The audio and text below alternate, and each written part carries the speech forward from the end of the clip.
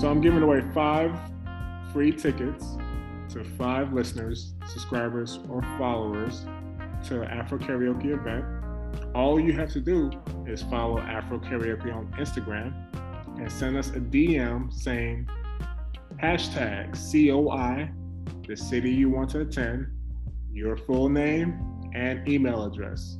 The first 5 DMs we will see will receive a free ticket to Afro Karaoke. So hurry up and DM us right now. All right. Good to go? Yep, I'm good. Putting Right. my phone silent. For sure. Might have another drink. I'll say, you just reminded me, let me turn mine on silent too so I don't get random ESPN notifications while I'm doing this and whatnot. Yeah. College basketball is the playoffs is about to start with March Madness, so I'm getting all those game updates and whatnot. Definitely. Same here. For sure. Welcome back to another episode of the Children of Immigrants podcast. I am the man with the plan that's going to always keep it 100 grand. K-Dot, a.k.a. Rafael De La Ghetto. If you know your Fresh Prince, you understand the reference. Deuce of the Juice, the Nigerian therapist, my personal favorite, Side Nigga Sundays. They get everybody ready for Main Nigga Mondays. So everybody involved can have a fun day on their day. I am he, that is me. We are here. Today in the Zoom Trap Studios, I'm joined by my big bro, my G-Pops, my actually the man aside from my ship who kind of opened the door for me to get into Sigma Land. Malachi Okeke, the creator of Afro Karaoke, Afro film series, the Soul Live Experience, and so many other things that he's been working on for the past few years. So you also in real estate now too. So you jack of all trades, my man. Welcome to the show. Appreciate it. Thank you for having me, man. For sure. So before we get into all the nitty gritty of what you have been doing, what you got in the works, let me start off by asking from a therapist perspective, how has your mental health been? What has been going on, man? Man, that's a really good question, man. I'm actually seeking therapy now. I definitely made the decision to start seeking therapy about 2 weeks ago. So I'm in the process of doing that. My mental health has been shaky. For sure, that's honest. Yeah, it's been shaky, I will say.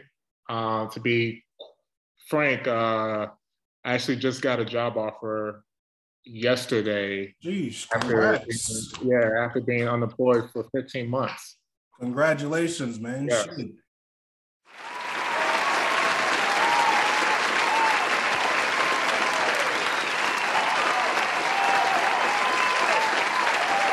That's a long time coming. Yeah, so during that unemployment period, of course, everything you mentioned, I've been doing just to kind of keep me afloat. Yeah. It was a up and down period, and definitely sought therapy just to kind of how should I put it? Just to reflect on that period and just kind of let things go. I ain't mad at it at all. I encourage everyone that's listening to this, all my supporters, all my clients and future clients, ex-clients, myself included, man. Therapy is here for everybody. There's nothing taboo about therapy. There's nothing weird about having somebody to just have a sounding board to bounce ideas or different things that you're thinking and have some unbiased opinion on those things, man. I encourage everybody to seek out a therapist for their own reasons. Know that also if you cannot afford it, there are multiple ways to go about getting it paid for, from various loans, various grants, various sliding scale measures. Different companies have different financial programs. So if you want it, by all means, it's out there for you. Just go get it. So I'm glad to hear that you're taking care of your mental health, Pops, and you prioritizing that need for yourself, man. What is the new job, if you can talk about it? What is it that you just got hired for? So I haven't approved it yet. I actually just negotiated for higher pay. For sure. Back, and it's with Specialized Bicycle. It's a high-end. I actually sent you a. Is that what? That's what that was. The one that cost like $5,000.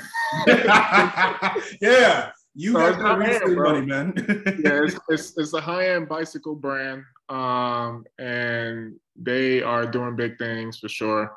And like I said, I sent you an example of a bike that I'm interested in. And I might need your future employee discount to help me get a bike.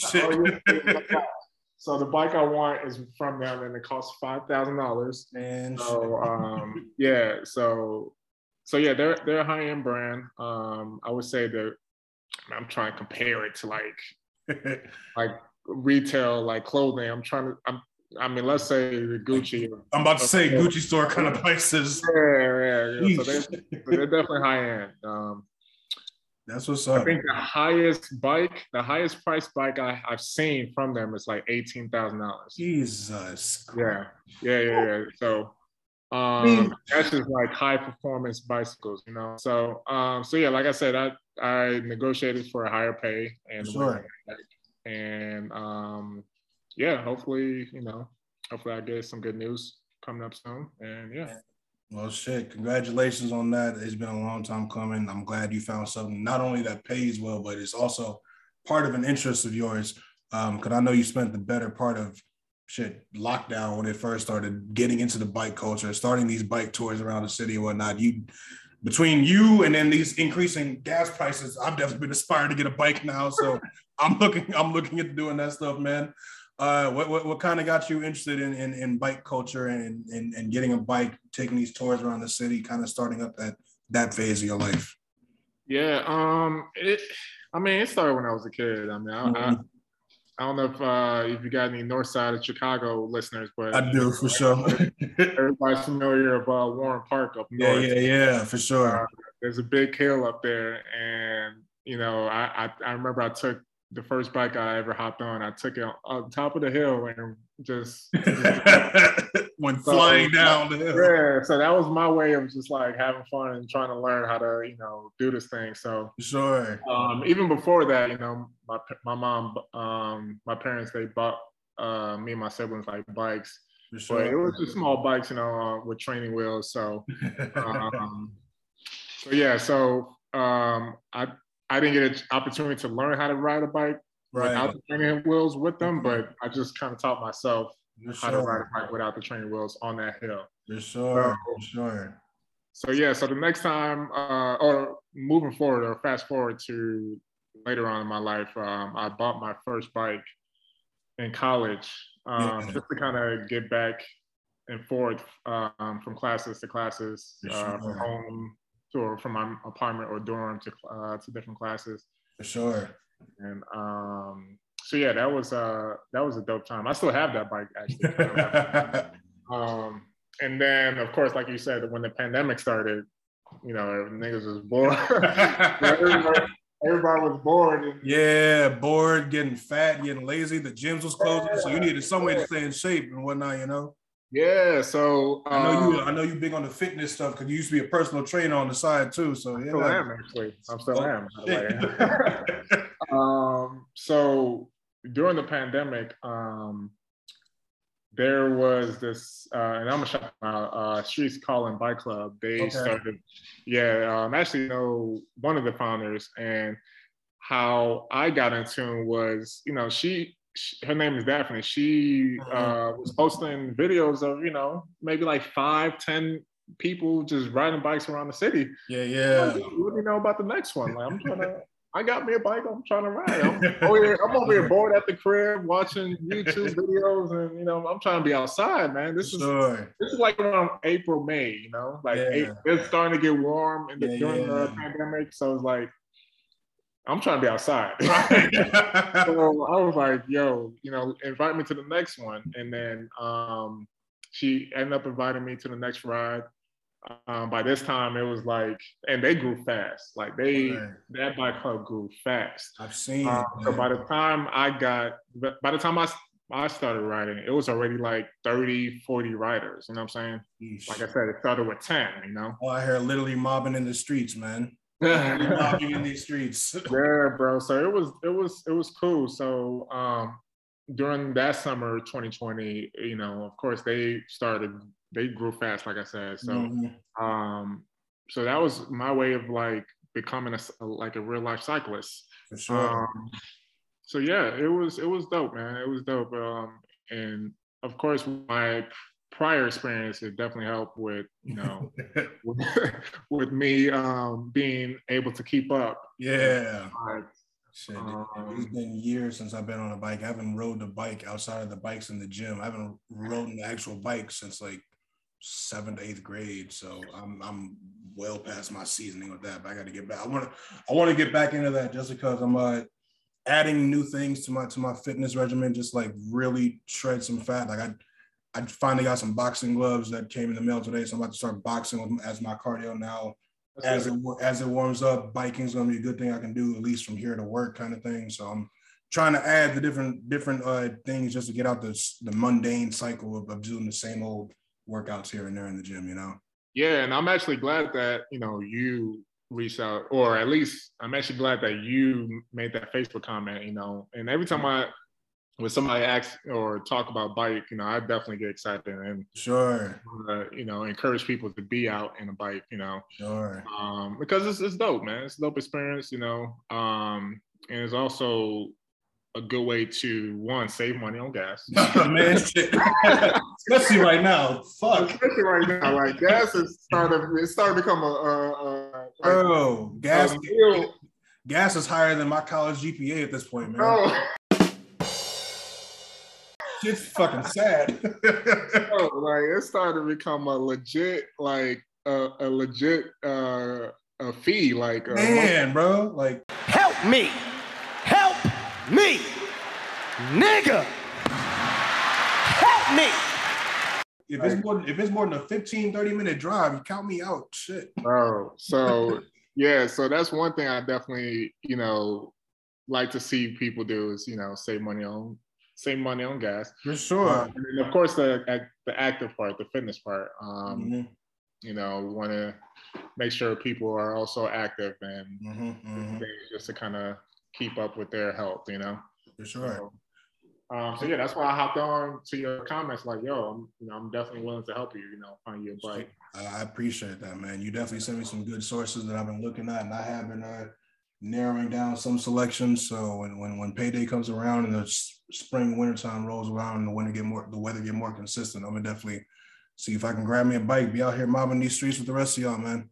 I don't know if I can keep up on the lakefront like y'all do, but I'm do what I can. Take some time, bro. Take some time, man. Do what I can. What's been the furthest distance you've rode so far on your bike? 100 miles. Sheesh. That was with my boy Xavier. Yeah. Y'all was pushing each other with that ride, man. It was. We rode to Great America and back. Wow. Yes. How long did that take? That took. Oh man, let me see if I could. I think it took like 8.5 hours. Jesus. I'm sorry. It took 8.5 hours, like on the bike, but overall, it took. Okay. I know we started at like 4 a.m. and we didn't get back to like 3, so about 11 hours total. Okay. But on the bike, it took 8.5. Must say y'all definitely had to stop for bathroom breaks, food and stuff like that. Yeah, food breaks, all that, bro. Yeah. Bro. That's a long ass time on a bike, but that's some good endurance to do it for 100 miles both ways. Shit, that's what's up. What is the average speed of a like everyday cyclist? Would you say? I would definitely say 20 miles per hour. Okay. I think that's what the speed that a lot of, I know my performance rider friends would like to achieve is 20 miles per hour, a 20-mile pace. Okay. So, yeah, I would definitely say that. Man, I can see all kinds of shorts that I'd be wearing, tearing to shreds, trying to go that fast on the bike. Oh, hey, look. Ripping through clothes with that, man. Shit. It's fast. Like it's 20 mile to keep a 20 mile per hour pace is definitely achievable. It's definitely a good pace. I gotta work average, like you said. I gotta work my way up to that, man. Shit, I'm probably at like 5 miles an hour. But like I said, that's for performance. Like if you're trying to do casual, I would definitely say like 12 to 16. Okay, that's more feasible for me. Yeah, 12 to 16, and then performance is like 18 to 20. Okay, that makes sense. That makes sense. I know that's just one of your many ventures that you picked up in the past year while you said you were going through this period of unemployment. I see that you also got into the real estate game. How was that experience for you? It's been good, man. I during the pandemic, I mean, it's like that pandemic, it happened, and I feel like a lot of things good happened for sure. Of course, me picking up the bicycle, and then me actually putting forth the effort to become a real estate agent that occurred during the pandemic. So it's been going good. I started a GroupMe group just to invite, interested, buyers to join the group. And then of course, there I am like providing different resources. For sure. One of the resources is having a monthly webinar where I bring on different people who are in the real estate professionals like us. For sure. And just talk about their services. Like the last webinar we had what was it? Who was it that we had? I cannot think of the name right now. An inspector. We had an inspector. That's what it was. We had an inspector, a home inspector on, and he was just laying it out, what it takes to have an inspector and their role in the process. So yeah, just these are things that I want to like provide to the audience in the group, and of course, I'm using that to generate leads, to generate clients, of course. For sure. So yeah, so I just last June 2021, that's when I completed the exam and got my license. Congratulations again on that.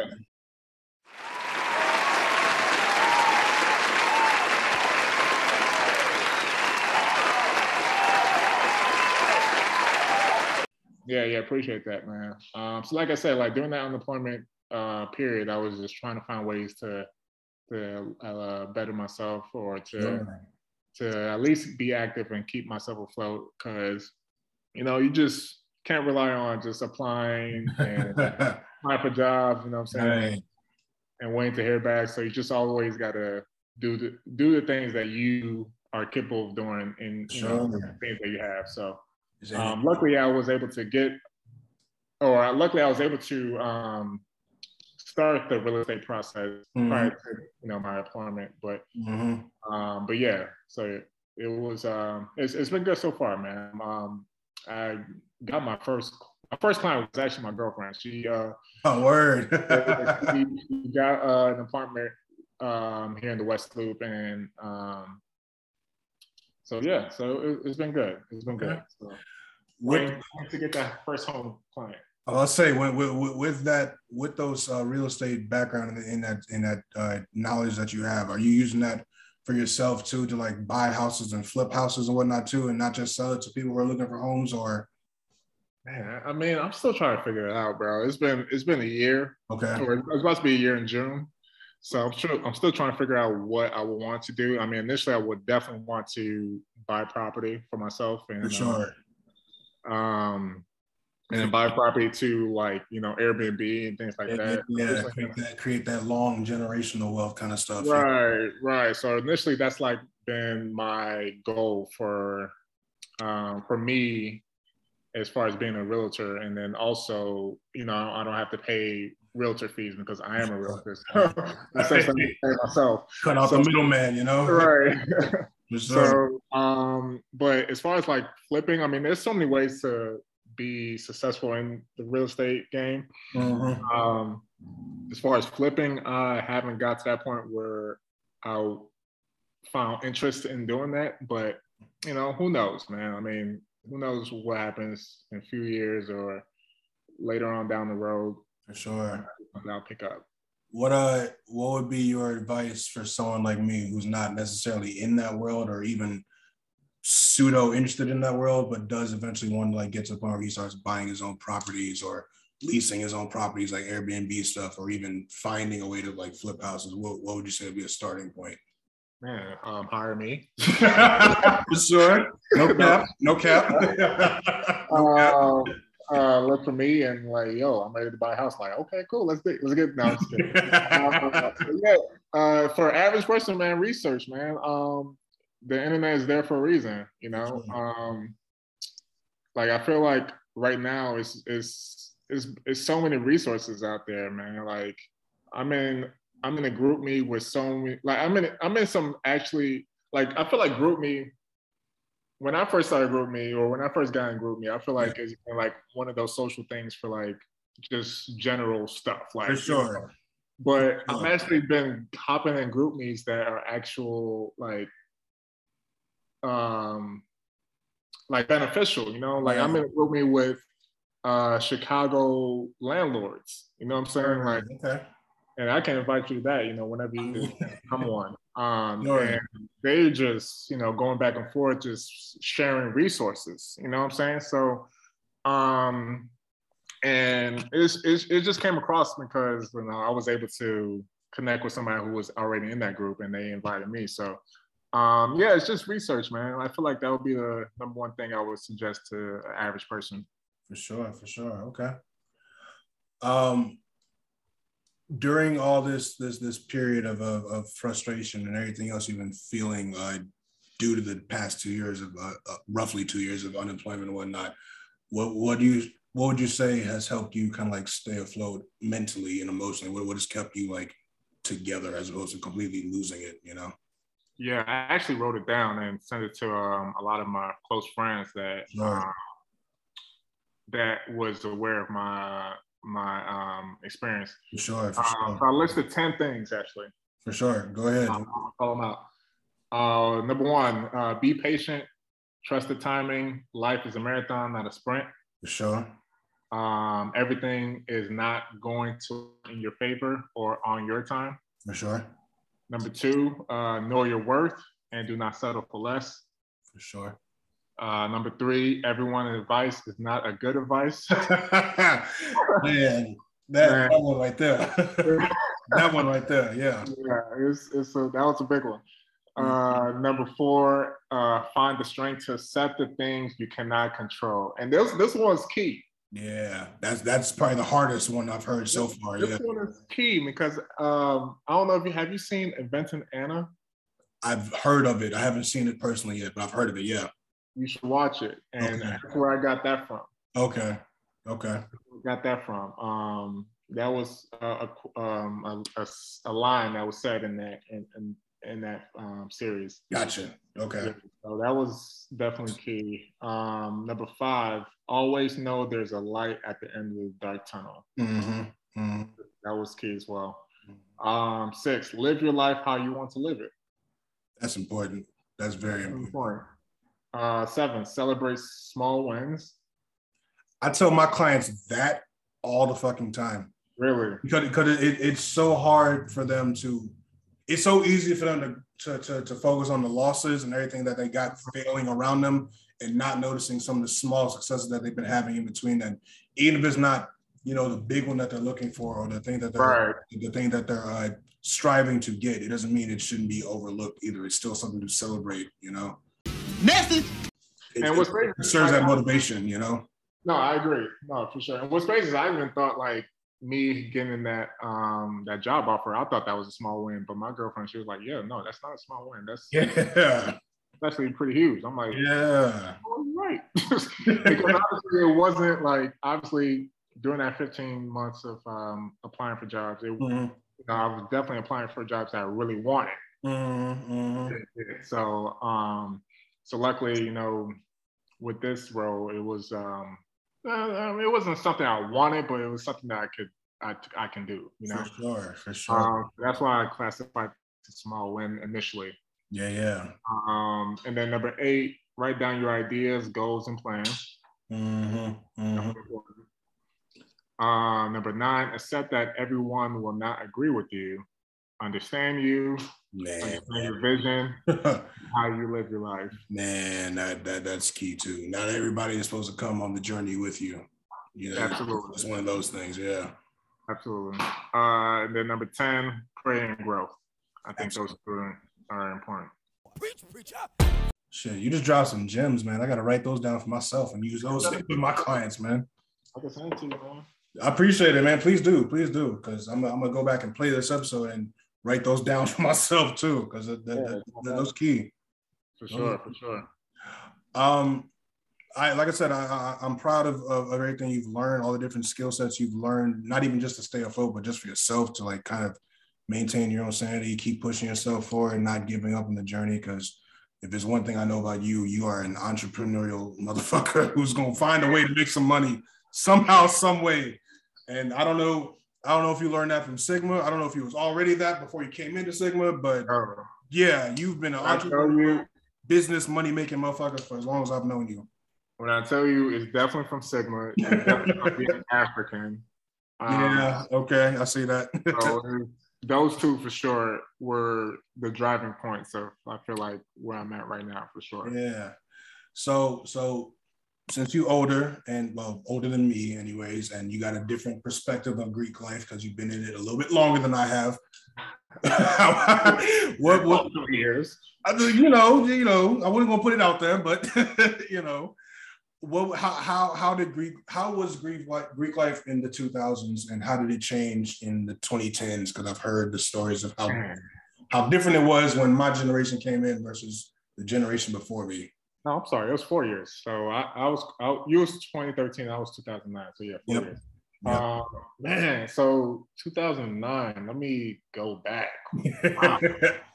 Wow. Okay, so y'all was the Soulja Boy, Travis Scott. No, not Travis Scott. Travis Porter. Travis Porter. Waka Flocka era of music. Yeah, that was a huge, bro. Yeah. Bro, and I'm still bumping these like yeah. Waka Flocka, hey, he was definitely a huge part in the music industry. Yeah. Like y'all had Lil Wayne at the height of his career, kind of music. Towards the height of his career. Like it was like on that come up part. Okay, you have the top of the hill, and then he's like, he's starting to come down. You know, yeah, a little bit, yeah, a little bit, just a little bit, yeah. 2009. I think that's when. What? That was after Carter 3. It was after Carter 3. I was just like a year before the Carter 4 came out. I think probably a couple years when Carter 4 came out. So yeah. Yeah, no, for sure.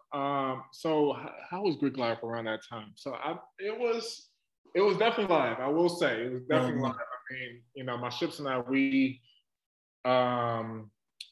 were all over the place. For sure. We were visiting every campus. Like every campus in Illinois, we were visiting. Like we wanted to express that, camaraderie with other people in other campus. Like, because I feel like the way we came in, it was because we didn't have a probate, right? So we were just like trying to establish that presence already, because when you have a probate, you establish a presence like you are a Sigma, right? So we were just trying to, establish a presence of like, yeah, we're Sigmas. We do this. This is who we are, right? yeah. Right. This is who we are. Already coming from like the chapter we came from. You're bred a certain way when you come from here. IA is home. IA is right. Home. We bred it. Yeah. We hold ourselves highly. Very much so. Very much so. Very highly. So just the confidence alone just kind of propelled us to be, who we were when we were Neos. And on top of that, we were Neos for 2 years. Remember that. The next Dorian and them line, they didn't come after us until 2 years after. So we had to be Neos for 2 years, Yeah. I think you were 2 years. We was 2 years, yeah. We were technically me, Shannon, and Sam was supposed to be 2012, but we're not gonna talk about that situation. No, we ain't gotta talk about that. But I think the line that after y'all was 2016, I think. Yeah, so y'all were there for 3 years. Okay, longer than that was. So as far as like the difference, I mean, and I feel like Greek life was on a decline, like, and you can kind of sense it because we we came up in the Twitter era. You know, Instagram was not a Instagram was my era of Greek life. Yeah, Instagram was your era, right? So we came up in the Twitter era. So we can talk about like the difference between, I mean, we already know the difference between Twitter and Instagram, right? Sure. So once Instagram came about, it was like very, how should I put it, man? Like it was about the flashiness and then showing off. It was just very flashy. Like Instagram's all about pictures and whatnot, you know. Yeah, it was all about pictures. So I mean, the average listener listening now, they will understand like the difference between Twitter and Instagram, right? For sure. So like I said, we grew up in a Twitter era where Twitter was popping, and just imagine like communicating with other Greeks via Twitter, right? Yeah. It was like, you know, all the stuff, yeah. Yeah. So on top of that, like I said, it was on the decline. I mean, I would say I can only speak for Chicago Greek life. I can only speak for Illinois Greek life. And then around that time, I know when we were young, a lot of chapters, a lot of schools or a lot of chapters in different schools were getting suspended. They were getting suspended. So like that was the easiest way to kind of deter, you know, Greek life from progressing, you know. So yeah, that's what I would say. I mean, it was still fun. I mean, it was still fun. I think we made the best out of it. For sure. From what I can remember. And one thing was like traveling to different schools and experiencing their campus and their Greek community. So yeah, it was cool, man. It was fun. It was fun. In whatever details you can tell me, how did you coin the nickname So Live Number 5? Yo. Like I get the 5 part because you're a 5 anchor, Aries the Brave. I get that, but where the So Live aspect come from? I've heard different stories. I would say I literally live by that name, and that's the reason why I named my company after that. You know what I'm saying? Yeah. So it wasn't until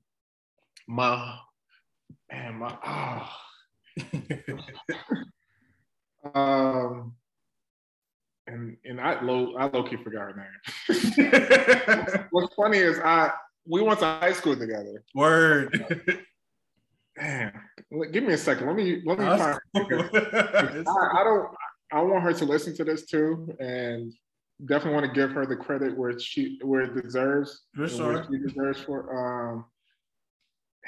What's her name? This is the origin story of So Live Number 5 for those who've known Malachi Okeke and heard that name before, but never knew where it was coming from. They never knew where it was coming from. Okay. Oh yeah. Well, she's in politics right now. Word. Okay. Yeah. You got a future politician coined the name for you. What is her name? She's Greek too. Oh, word. What is she? She's a Delta. Okay. Shout out to the Reds. You know, signals up to the Reds, man. She gonna. Hey, can we edit this out? Because don't worry about it. I got you. I got her name. Woo, hey, forgive me for forgetting. I've been drinking.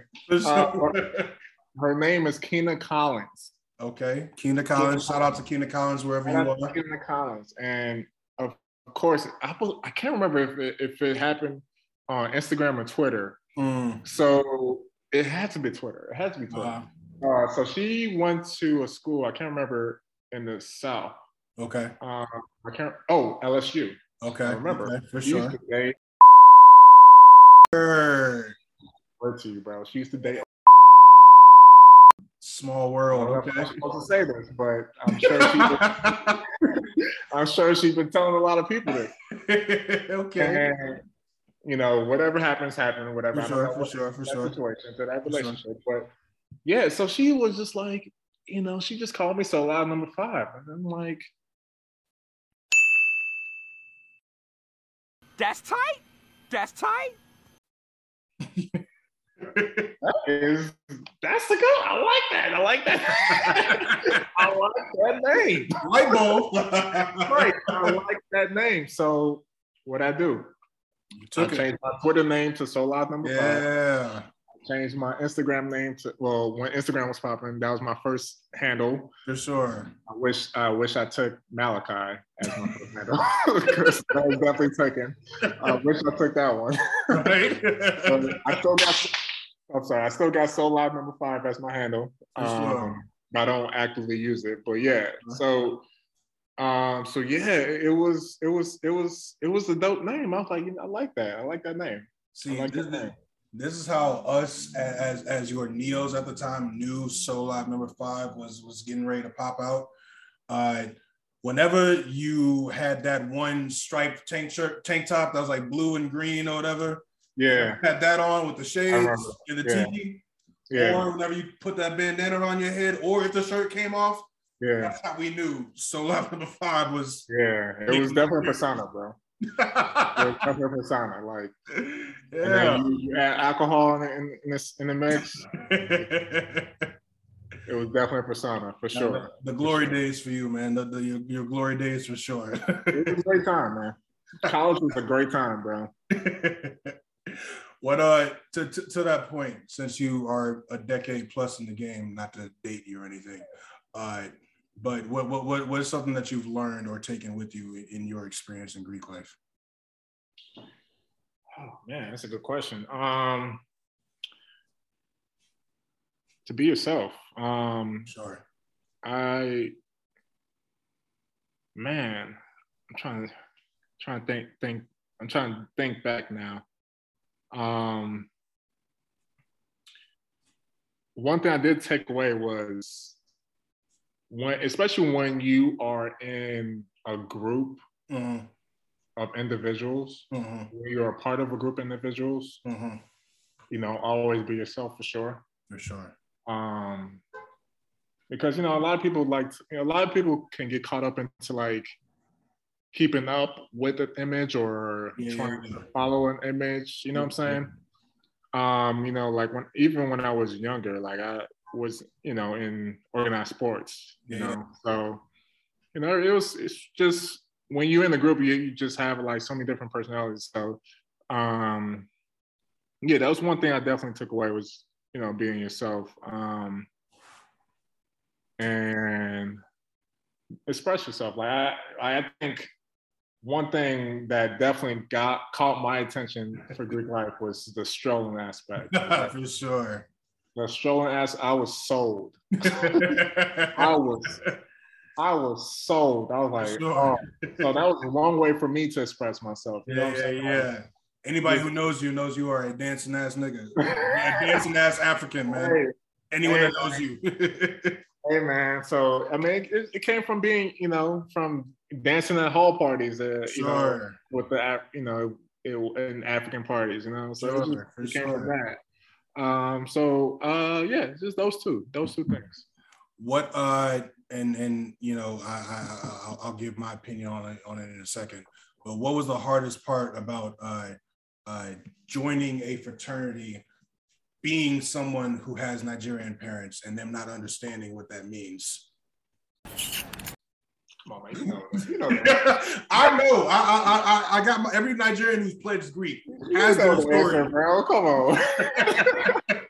I got a story. You got your story. Your brother got a story. Everyone else that's Nigerian or African or of foreign descent in general joining an organization. And I'm sure they all the same stories. Bro. Pretty much. You're joining a cult. You're being cultist or whatever. Who are these people that are keeping you up all night? What are you? Yeah. What is this witchcraft you're practicing? What was the question again? What was the hardest part of joining a historically Black D9 organization and being Nigerian? Yeah, it was. I mean, like you said, man, like having your parents trying to understand what the fuck it is, and you trying to tell them what it is, and you trying to tell them the good parts of it. They're seeing the bad part. Like they're seeing the bad parts, like you being up your grades failing and shit. Yeah, not understanding any of that stuff. Right, and they're like, wait, I thought this is supposed to be this, like, but yeah, I mean, it was tough, man. It was tough trying to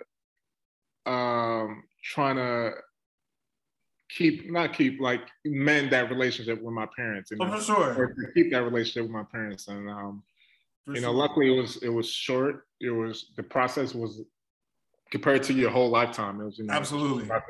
And of course now they've 10 years, like they haven't said a word about right. To this day. So yeah, I mean that's about it, man. It was an interesting experience. A very interesting time period, man. My folks absolutely thought I was joining a cult. They didn't understand it at all. And of course I was living at home at that time too. No, I was on campus actually during the summer for that reason, so that I wouldn't have to answer trying to figure out why I'm out all night and doing XYZ. And I avoided that headache by doing that, but I still got all the questions afterwards. Like, what does this mean? What are these letters? What do they symbolize? What is this deity you're worshiping now? All that other stuff, man. Just hell. Funny as hell, man. Just like you, I was a Selma line, so did I go to summer school? I don't think I had one class actually at a community college. So I wasn't living on campus. I was definitely at the crib. So yeah, it was rough. It was yeah, man.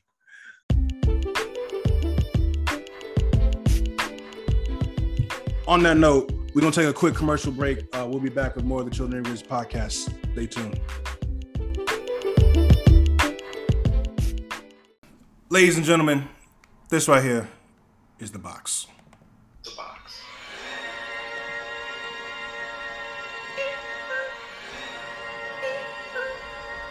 Yeah. I remember when I first heard that song. I was in Seattle when I first heard this song. Yeah. Pulling out the coupe at the lot.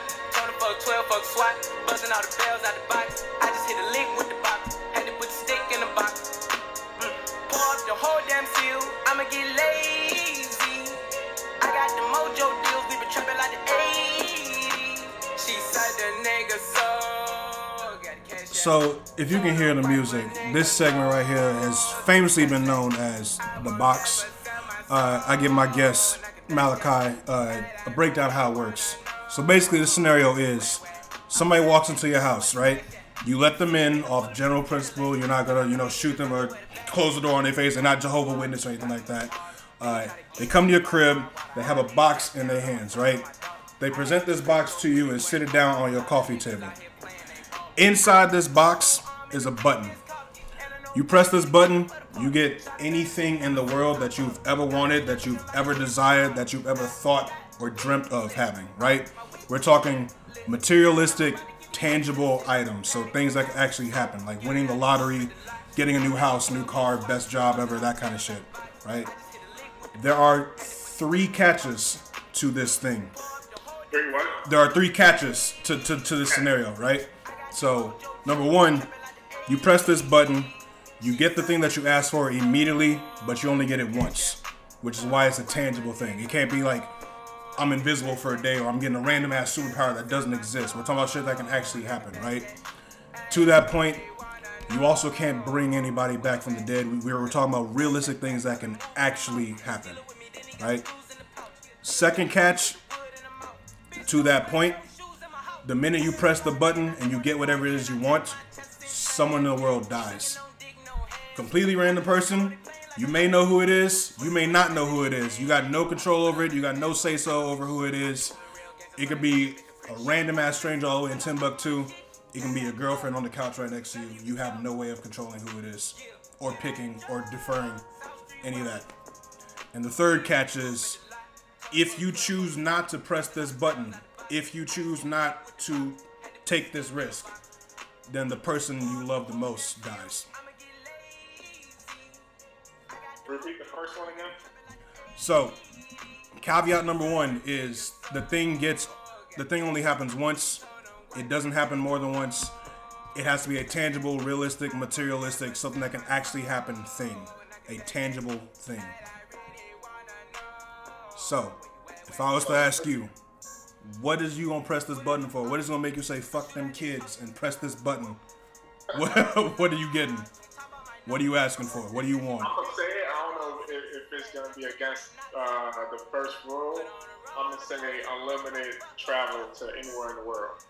All right, that's tangible. So like having unlimited frequent flyer miles kind of thing. That's real. Like I'm able to hop on a plane and go anywhere. All right. With no cost, no restriction, no nothing. Okay, so having.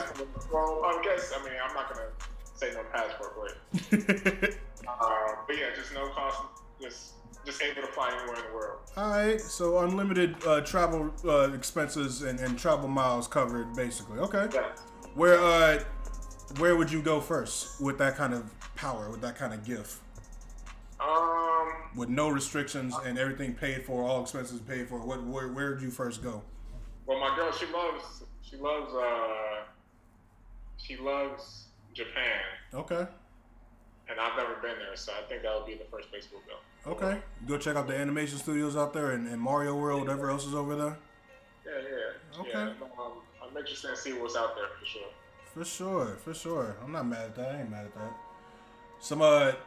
Some answers I've heard in the past were somebody just wanted a pizza Lunchable. A pizza Lunchable. They would press the button just for a pizza Lunchable. That was it. That was all they needed. That's all they cared about. I've heard one of my African homies say he wanted to be a prince in Dubai for a day. Just ride around crashing Ferraris in the desert. He said he wanted to do that. I've had another homie say he wanted to be one of those Instagram massage therapists that are massaging everybody's girls and shit on the tables and whatnot. I like that. He said he wanted to do that. Historically, my answer has always been, let me have all of my debts ever encountered in life completely wiped out and erased. So student loan, car payments, people I owe $5, $10 to on the street, everything gone, right? That's a good one too. A bit more selfish answer would be to let Rihanna have my baby, but since she's having A$AP Rocky's baby, I'm a little pissed about that, so I can't really make that one happen. A lot of men are pissed about that. It hurts. It hurts. But that is the box, ladies and gentlemen. It's always a fun time when we have this segment going on. I like that.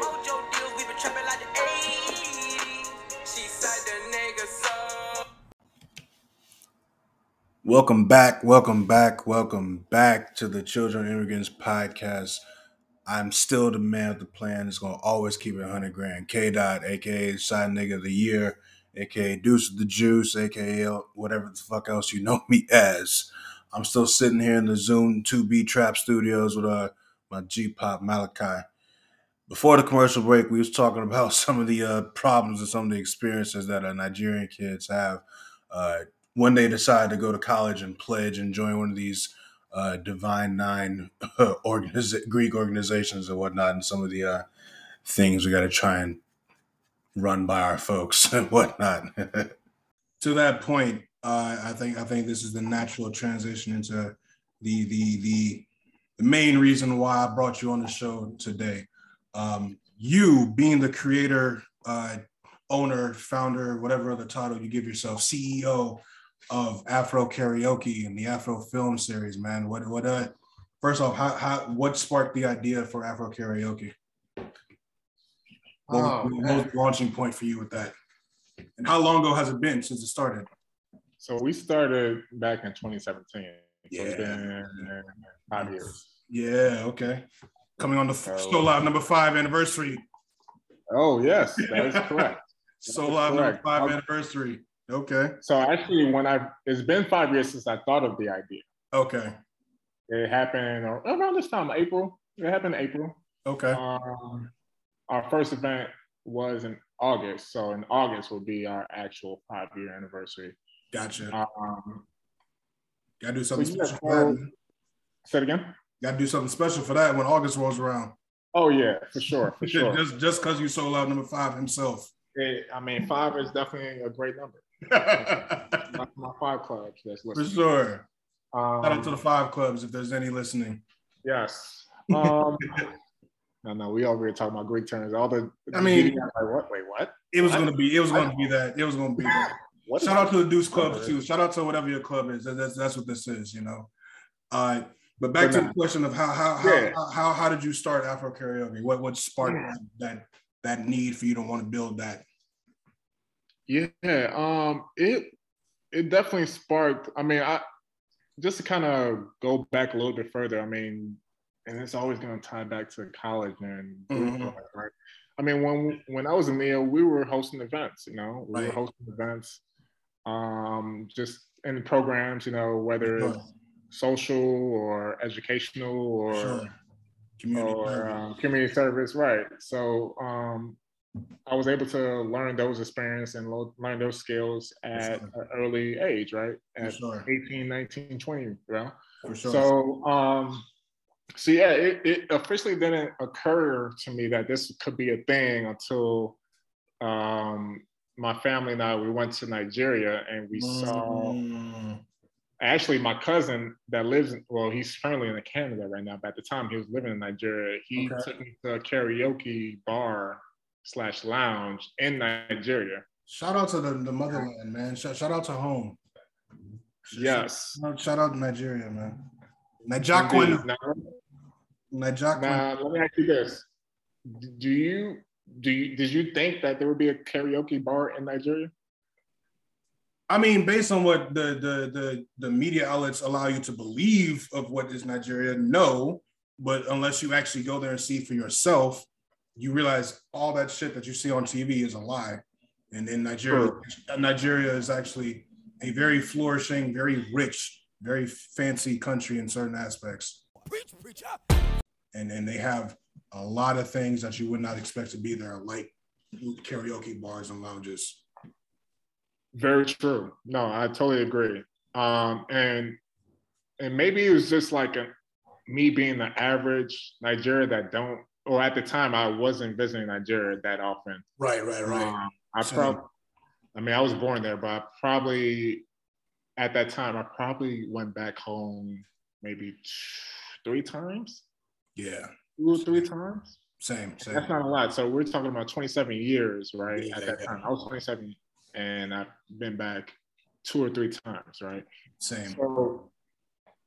So at that time, I considered myself as like an average local Nigerian in Nigeria, right? For sure. I don't know if that was the correct description, but anyway, I definitely didn't know karaoke existed in Nigeria. For sure. At the time. And I was just so amazed. I'm like, wow, like, I was like, damn, like, y'all got karaoke here too? Okay. But what actually made it very interesting was the Nigerian, or the people there, the locals there, they were singing American music. They were singing like Beyonce, all the American like hip hop stuff and pop stuff. And so I was like, okay, that's interesting. So that kind of, of course, this man wants to. Same with my dog. Same with mine. You want to have something to say, bro? You want to have something to say? Come here. What's outside? I don't know. But anyway, I just want to flip it. Like, I just want to kind of flip that experience. For sure. And start something here in the Western world, America. Yeah. And have like the people in America singing the music from the other, from Africa or the Caribbeans and things like that. So just pretty much inversing that experience and bringing it here. So we hosted our first show in Los Angeles. That's where I was living at the time. Okay. And really good success. I definitely saw the need, or not the need, but like the niche that could be a thing, right? For sure. And then of course I definitely wanted to bring it to Chicago. For sure. And home. Yeah. I think after the Chicago show, it was like, okay, yeah, we gotta keep this going. Yeah. We gotta keep this going because one, we already solidified 2 markets. Yeah. And then those are the 2 main market, 2 big markets in the United States. So yeah, for sure. Yeah, let's continue doing it. What how often do you do tours? Because I see them come at different parts of the year depending on what you got going on, I guess. Yeah, so we have established like just 2 seasons, spring and fall tour. Okay. Summer, a lot of things going on. I definitely want to enjoy my summer. So that's for sure. We'll try to not tour during the summer, and then the winter. A lot of cities are experiencing very cold. For sure. So that can also deter attendance, and for sure. Flight can easily be canceled, things like that. So we try to avoid that. So yeah, those okay. 2.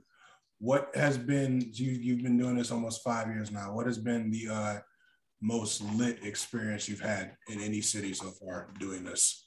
Man, I would say going to the city the first time and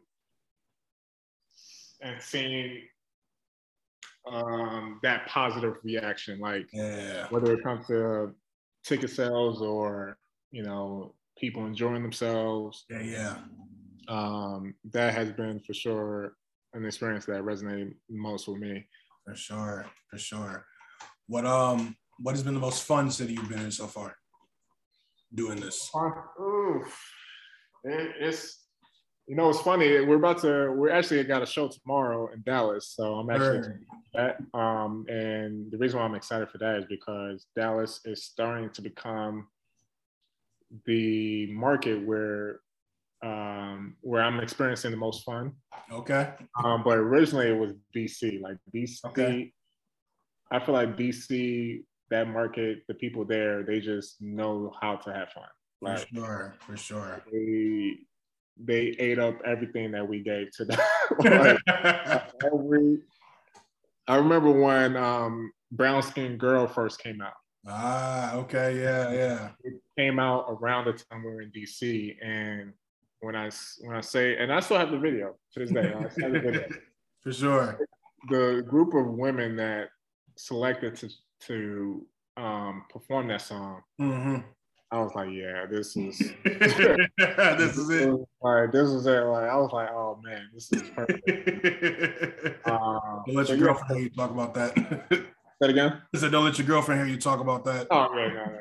I mean, but anyway, DC was definitely the city for sure. For sure. And that was, I think it was like the next big city that we went to after Chicago.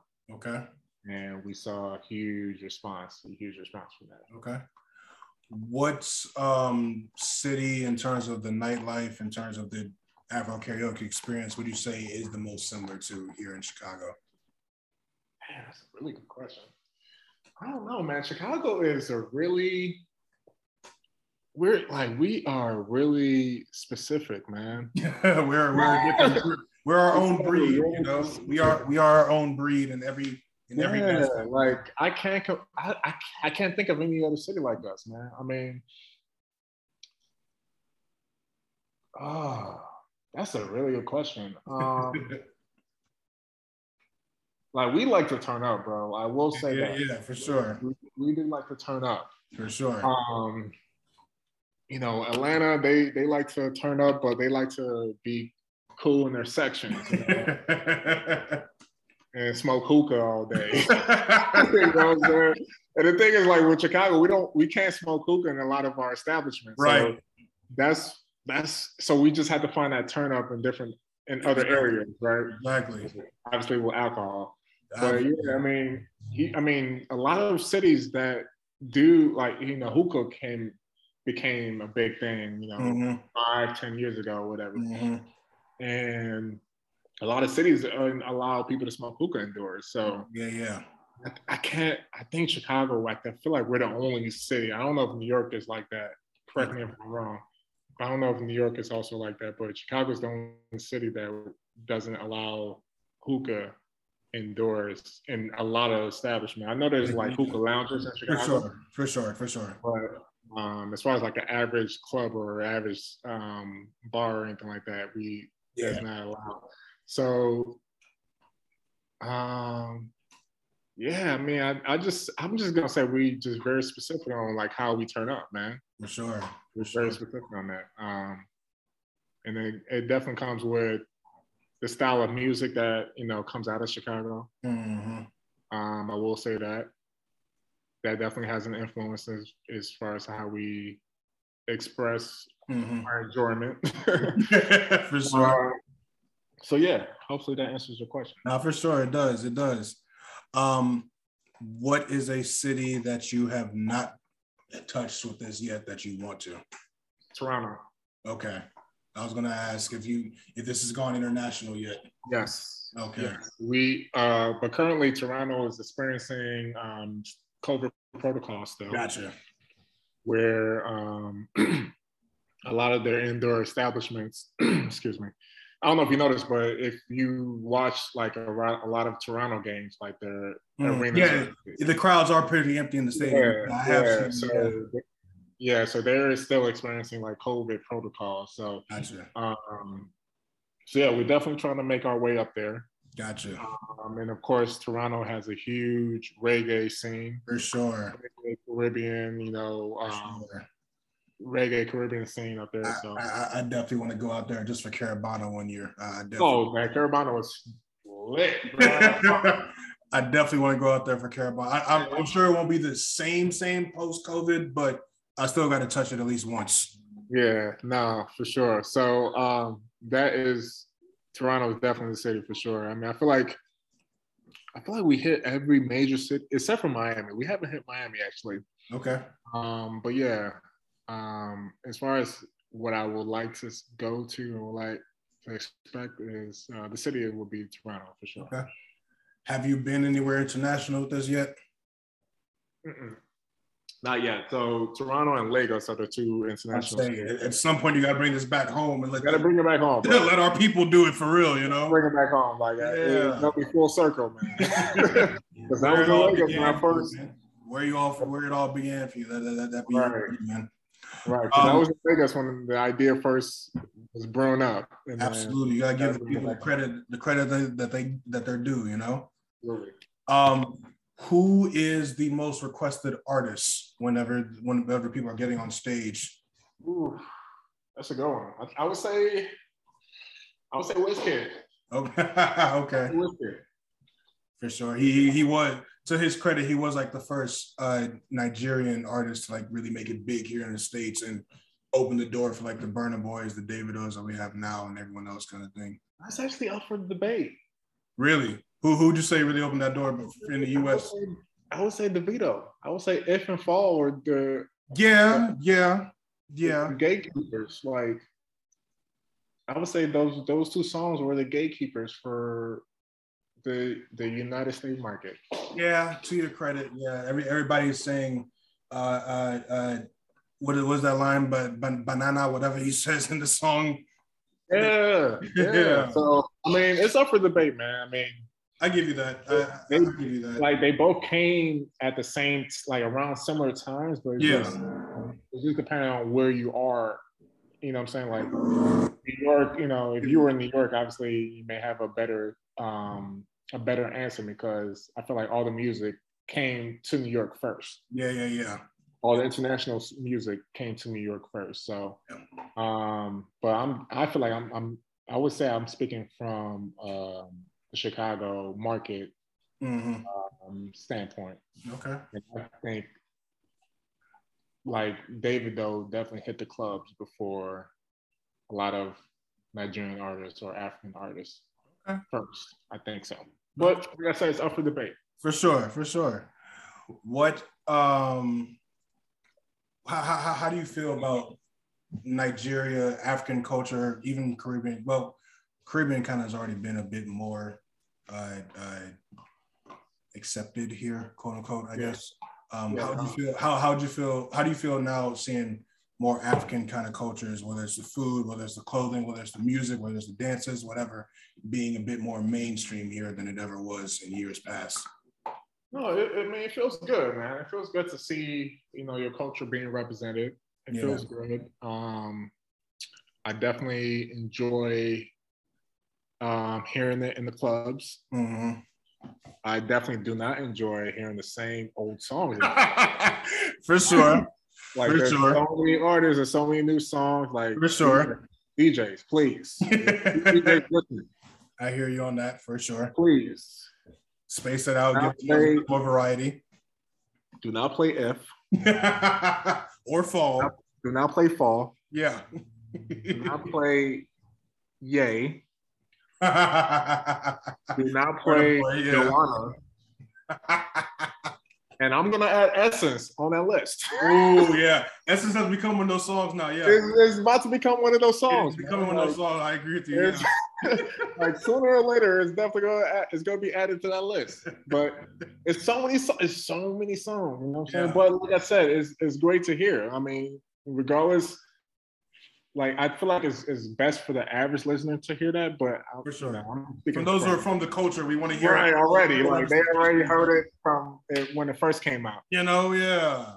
But like I said, it's definitely appreciative, or I feel appreciated hearing and knowing that like the culture is being represented. So it feels good. It feels good. I definitely can't wait to see where it takes or where it goes. For sure. And I always ask this question to my friends too. And I definitely want to ask you, like, do you see Afro beats or African music or just music in that aspect? Do you see it being a phase? Like eventually it phases out and becomes less popular? Yeah. Nah, because there's so many different samples of African songs and African music and collaborations with American artists and African artists nowadays that it's too ingrained in the culture and too greatly appreciated and represented and respected for it to just eventually fizzle out, in the same way that dancehall and Caribbean music is still around now, It is. It's definitely still around. And I agree with you, but the thing is with dancehall music and I would say dancehall and Caribbean music, that's still a thing. That culture is still popping. Carnival culture is still going to be a thing. Like it's still going to be huge. Yeah. African music, on the other hand, is so many countries in Africa. For sure. Like you got South Africa, you got piano emerging right now. Mm-hmm. And then, Afrobeats I feel like is definitely a Western African thing. Yeah. And then you have like so many music coming from East Africa, like Tanzania and like that. So yeah, I definitely agree for it not to be a thing. Do you have something to say? Yeah, you just completely neglected that Caribbean music also has like soca, reggae, like. Oh, of course. Bring it to the mic. Bring it to the mic. Talk about it. Come to the mic. Talk about it. No, you already said it. You already said it. Come to the mic. She said that I miss the soca music, and right. When I meant by Carnival, it's the Carnival experience or that culture. That's what I meant by soca music. Yeah. That's not what you're saying. Well, no, I'm saying your argument was saying with African music, there's so many different countries within Africa, which is true. And those countries have unique sounds and different flavors that contribute to Afrobeats. Mm-hmm. What I'm saying within the Caribbean diaspora itself, they also have different sounds and like different contributions to like what mainstream media think is like Caribbean music, right? Like, yeah, there's Amapiano and there's like Nigerian, Ghanaian music that sound like what people point as Afro beats, but also like the Caribbean has, again, reggae, soca, dance hall, like these different variations that's not just mainstream, but like also contributes to the culture. Like culture isn't just about hype, right? Like sure. She has to go walk around. But no, I agree with what she said. Shout out to the Queen coming by and dropping gems on the podcast. Definitely drop some gems. Oh yeah, shout out to. And we have these conversations all the time too. But yeah, like I was saying earlier, the carnival experience and that community, for sure, they're killing it with the soca music, right? For sure. But I think the original question I had was, do I feel like African music is going to be a phase? And going back to what you were saying, you didn't feel like that way, right? Mm-hmm. But I agree with you. Mm-hmm. One is because there's a lot of countries in Africa. I mean, for sure. And then you have different regions that, of course, are having the same sound and things like that. For sure. Afrobeats is coming out of West Africa. Amapiano is coming out of Southern Africa. Yeah.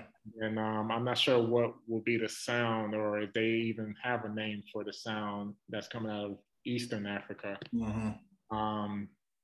And then, like what my girlfriend said, if you were to flip, or if you were to talk about the Caribbean culture, I mean, they've been doing it for a long time. Mm-hmm. Like reggae music was on the radio when I was a kid, what I'm saying? Right. So, and it's good to like see that they're still doing their thing. And I feel like I still listen to reggae music now. I still listen to dancehall music. Mm-hmm. And one of the things that I want to do for Afro Karaoke is to sustain the sound for all of the diaspora. For sure. So yeah, so that's how I feel. That's how I feel with that. I'm with that, man. And I am here to see it happen and contribute to it however I can, because the one time that I actually got on stage and did an Afro Karaoke song, I had a blast. What song did you perform? Oh, it was some Burna Boy song. I know that for sure. No, I take that back. I did David O'Fall, actually. I did that. Really? I did that, yeah. I was one of those people that contributed to the repetitiveness of that song. That I did that. But it was still fun though, I was drunk. I had my homies on stage with me. We danced, we sang. I saw the people in the crowd, their reactions. Everybody's turning up. It to your credit, I think you did a good job of making people feel like a celebrity for one night, performing their favorite song, kind of thing. And you hit it right on the nail. That's exactly what I want people to feel like. Like I want people to feel like Burna Boy or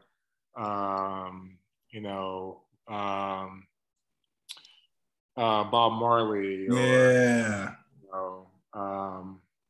Just those artists. Like I definitely want people to feel like that. You definitely did that, man. You definitely did that, and to be a part of that, to see it where it started, to see where it is now, to see the potential where it's going to go 10 years from now, man. I'm excited for it, and I support it wholeheartedly, man. For sure. And then one thing I definitely want to add is go ahead. It was funny because a lot of recently, actually, this happened. A lot of our Haitian audience were giving us songs to add to the karaoke list. And for sure. I was welcoming open arms, For sure. And we definitely added a lot of Haitian songs, and I think the genre is called compa. Okay. Yeah, the genre is called compa, and a lot of those artists that are coming from Haiti were added to those songs. So yeah, we're trying to expand as much as we can. For sure. And what has been probably your most consistent market with this outside of Nigeria or African folks in general that come to these shows? Is it typically the African American crowd? Is it Haitian Caribbean folks? Is it something else? I would say if we were to be more specific than Caribbeans, I would say Jamaicans and Haitians. Okay. Outside of Africans, you said? Yeah, outside of Africans, yeah. I would say Jamaicans and Haitians. Okay. Solid market. You get some more good songs with those ones too. A lot of good songs from coming out of those countries. For sure. I want to give you the time that you had originally asked for about this upcoming promotion that you're doing with Afro Karaoke in this season and this tour that you guys got going on. What is this thing that you're working on right now? I'm actually working on developing my team, actually. Okay. And then that's one thing for sure. I'm actually also working on bringing in corporate sponsors. Okay.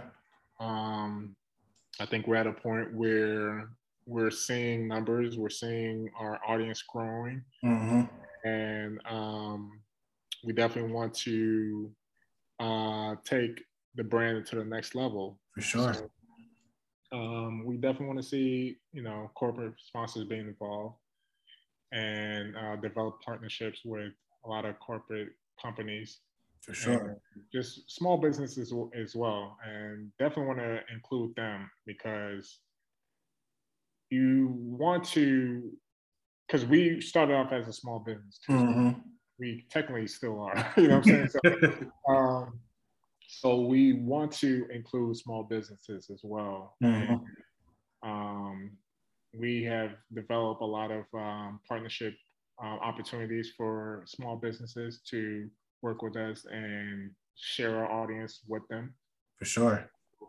Those are two things, or a few things that I've been focusing on. For sure. I think you mentioned that there's some sort of ticket giveaway that you're doing right now, a ticket drive or something that's going on. Yes. Tell me about that. So we have partnered with so far 4 small businesses. Okay. Where they are considered sponsors, and they have sponsored tickets to give away to either their audience or our audience. For sure. And with that, we have our audience engage with the sponsors, whether it's through following their page, tagging friends to be familiar with their brand. For sure.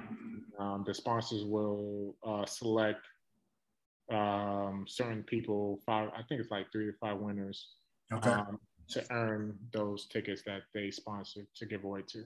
Gotcha. Okay. I definitely am on board with that. How can we can talk off camera about how I can go about and contribute to that and support that. But I'm definitely here to be one of those small businesses as the owner of the Children of Immigrants podcast. I'm definitely here for however I can support and contribute to that.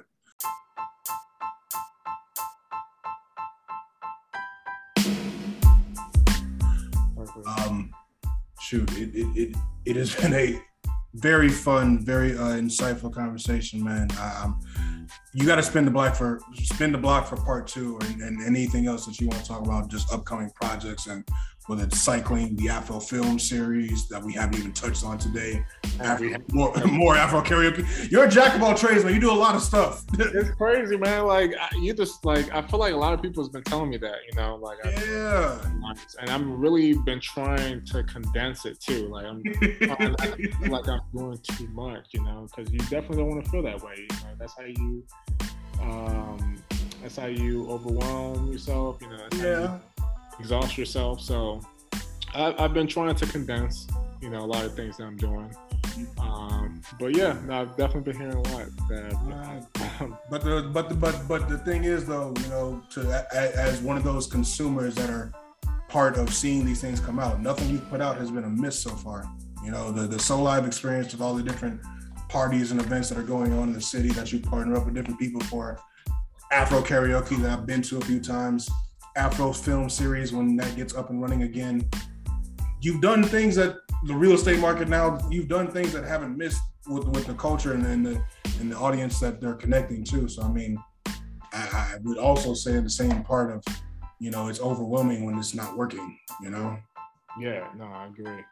So I want to see the Black man keep doing what he's doing and being the stereotypical African or Jamaican with a million different jobs, do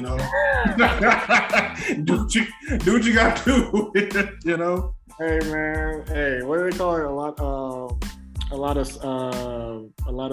what do they call it? I forgot the term that, you know, when you have so many like side jobs or a lot of what's the you know what I'm trying to say? Hustle. That's what it is. A lot of side hustles, yeah. Yeah, that's, I don't know why I can't think of that word. But yeah, no, it's definitely a typical, you know, thing. But I mean, it's, you know, that's coming from the experiences of like the people in Nigeria. Like they have hustles, bro. Like they have hella hustles, and of course, a country where a lot of opportunities aren't available. You know. Yeah. You got to go create the opportunity that you want to see happen sometimes, you know? Man, it is I mean, I would say that's the one difference with Nigeria and America is in America you have, it's so many opportunities, right? Yeah. You got to really scrape and find those opportunities. They're there, but you just got to really scrape and find them. Absolutely. And more credit and power to those who are able to do that. Even more credit to the people who come here for those things, create those opportunities, generate whatever it is they need to generate, and then take that back home and then create the same thing over there, you know?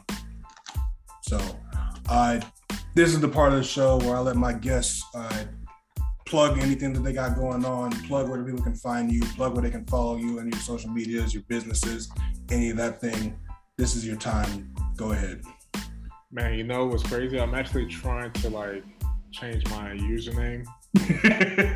Yeah, like I have underscores and periods in my thing, so I'm trying to like actually get the username Mal OKK. Yeah. Underscores a period. I don't know, like by the time, you know, 6 years from now, when somebody looks at this episode, you know, I just want to make sure is correct. For sure. You can find me on Instagram and Twitter, Mal OKK. Currently, it's the underscore before it. Okay.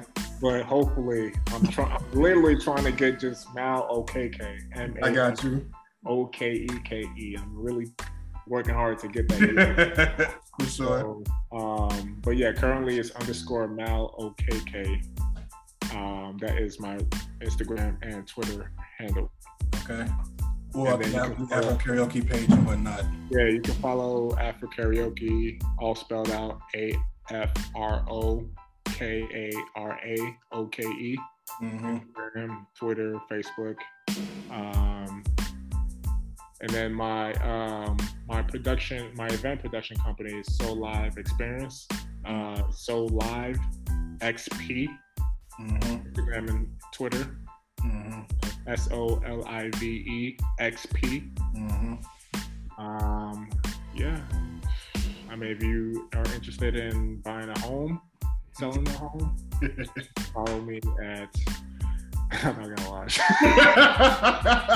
Like I said, you do a lot, man. You do a lot. You got a lot of social media channels to plug for the people, my man. You can follow me at Malachi with the Y, MALACHY, Realtor on Instagram. You can also follow Afro Film Series on Instagram. It's so you definitely gotta come back for part 2. We gotta talk about the other aspects that we didn't even touch today. You definitely come back for part 2. It's so much to just get in one episode. Yeah, it was really a lot. And then I will say the last thing: 1 hour party. I forgot about 1 hour party, bro. Like, yeah, but I mean, as far as all of the events, you can just follow Soul Live XP. There we go. That's definitely the hub. There we go. All the events. But yeah, as Kevin said, I definitely do a lot. And I'm trying to condense and outsource and hire a team. So yeah, that's it.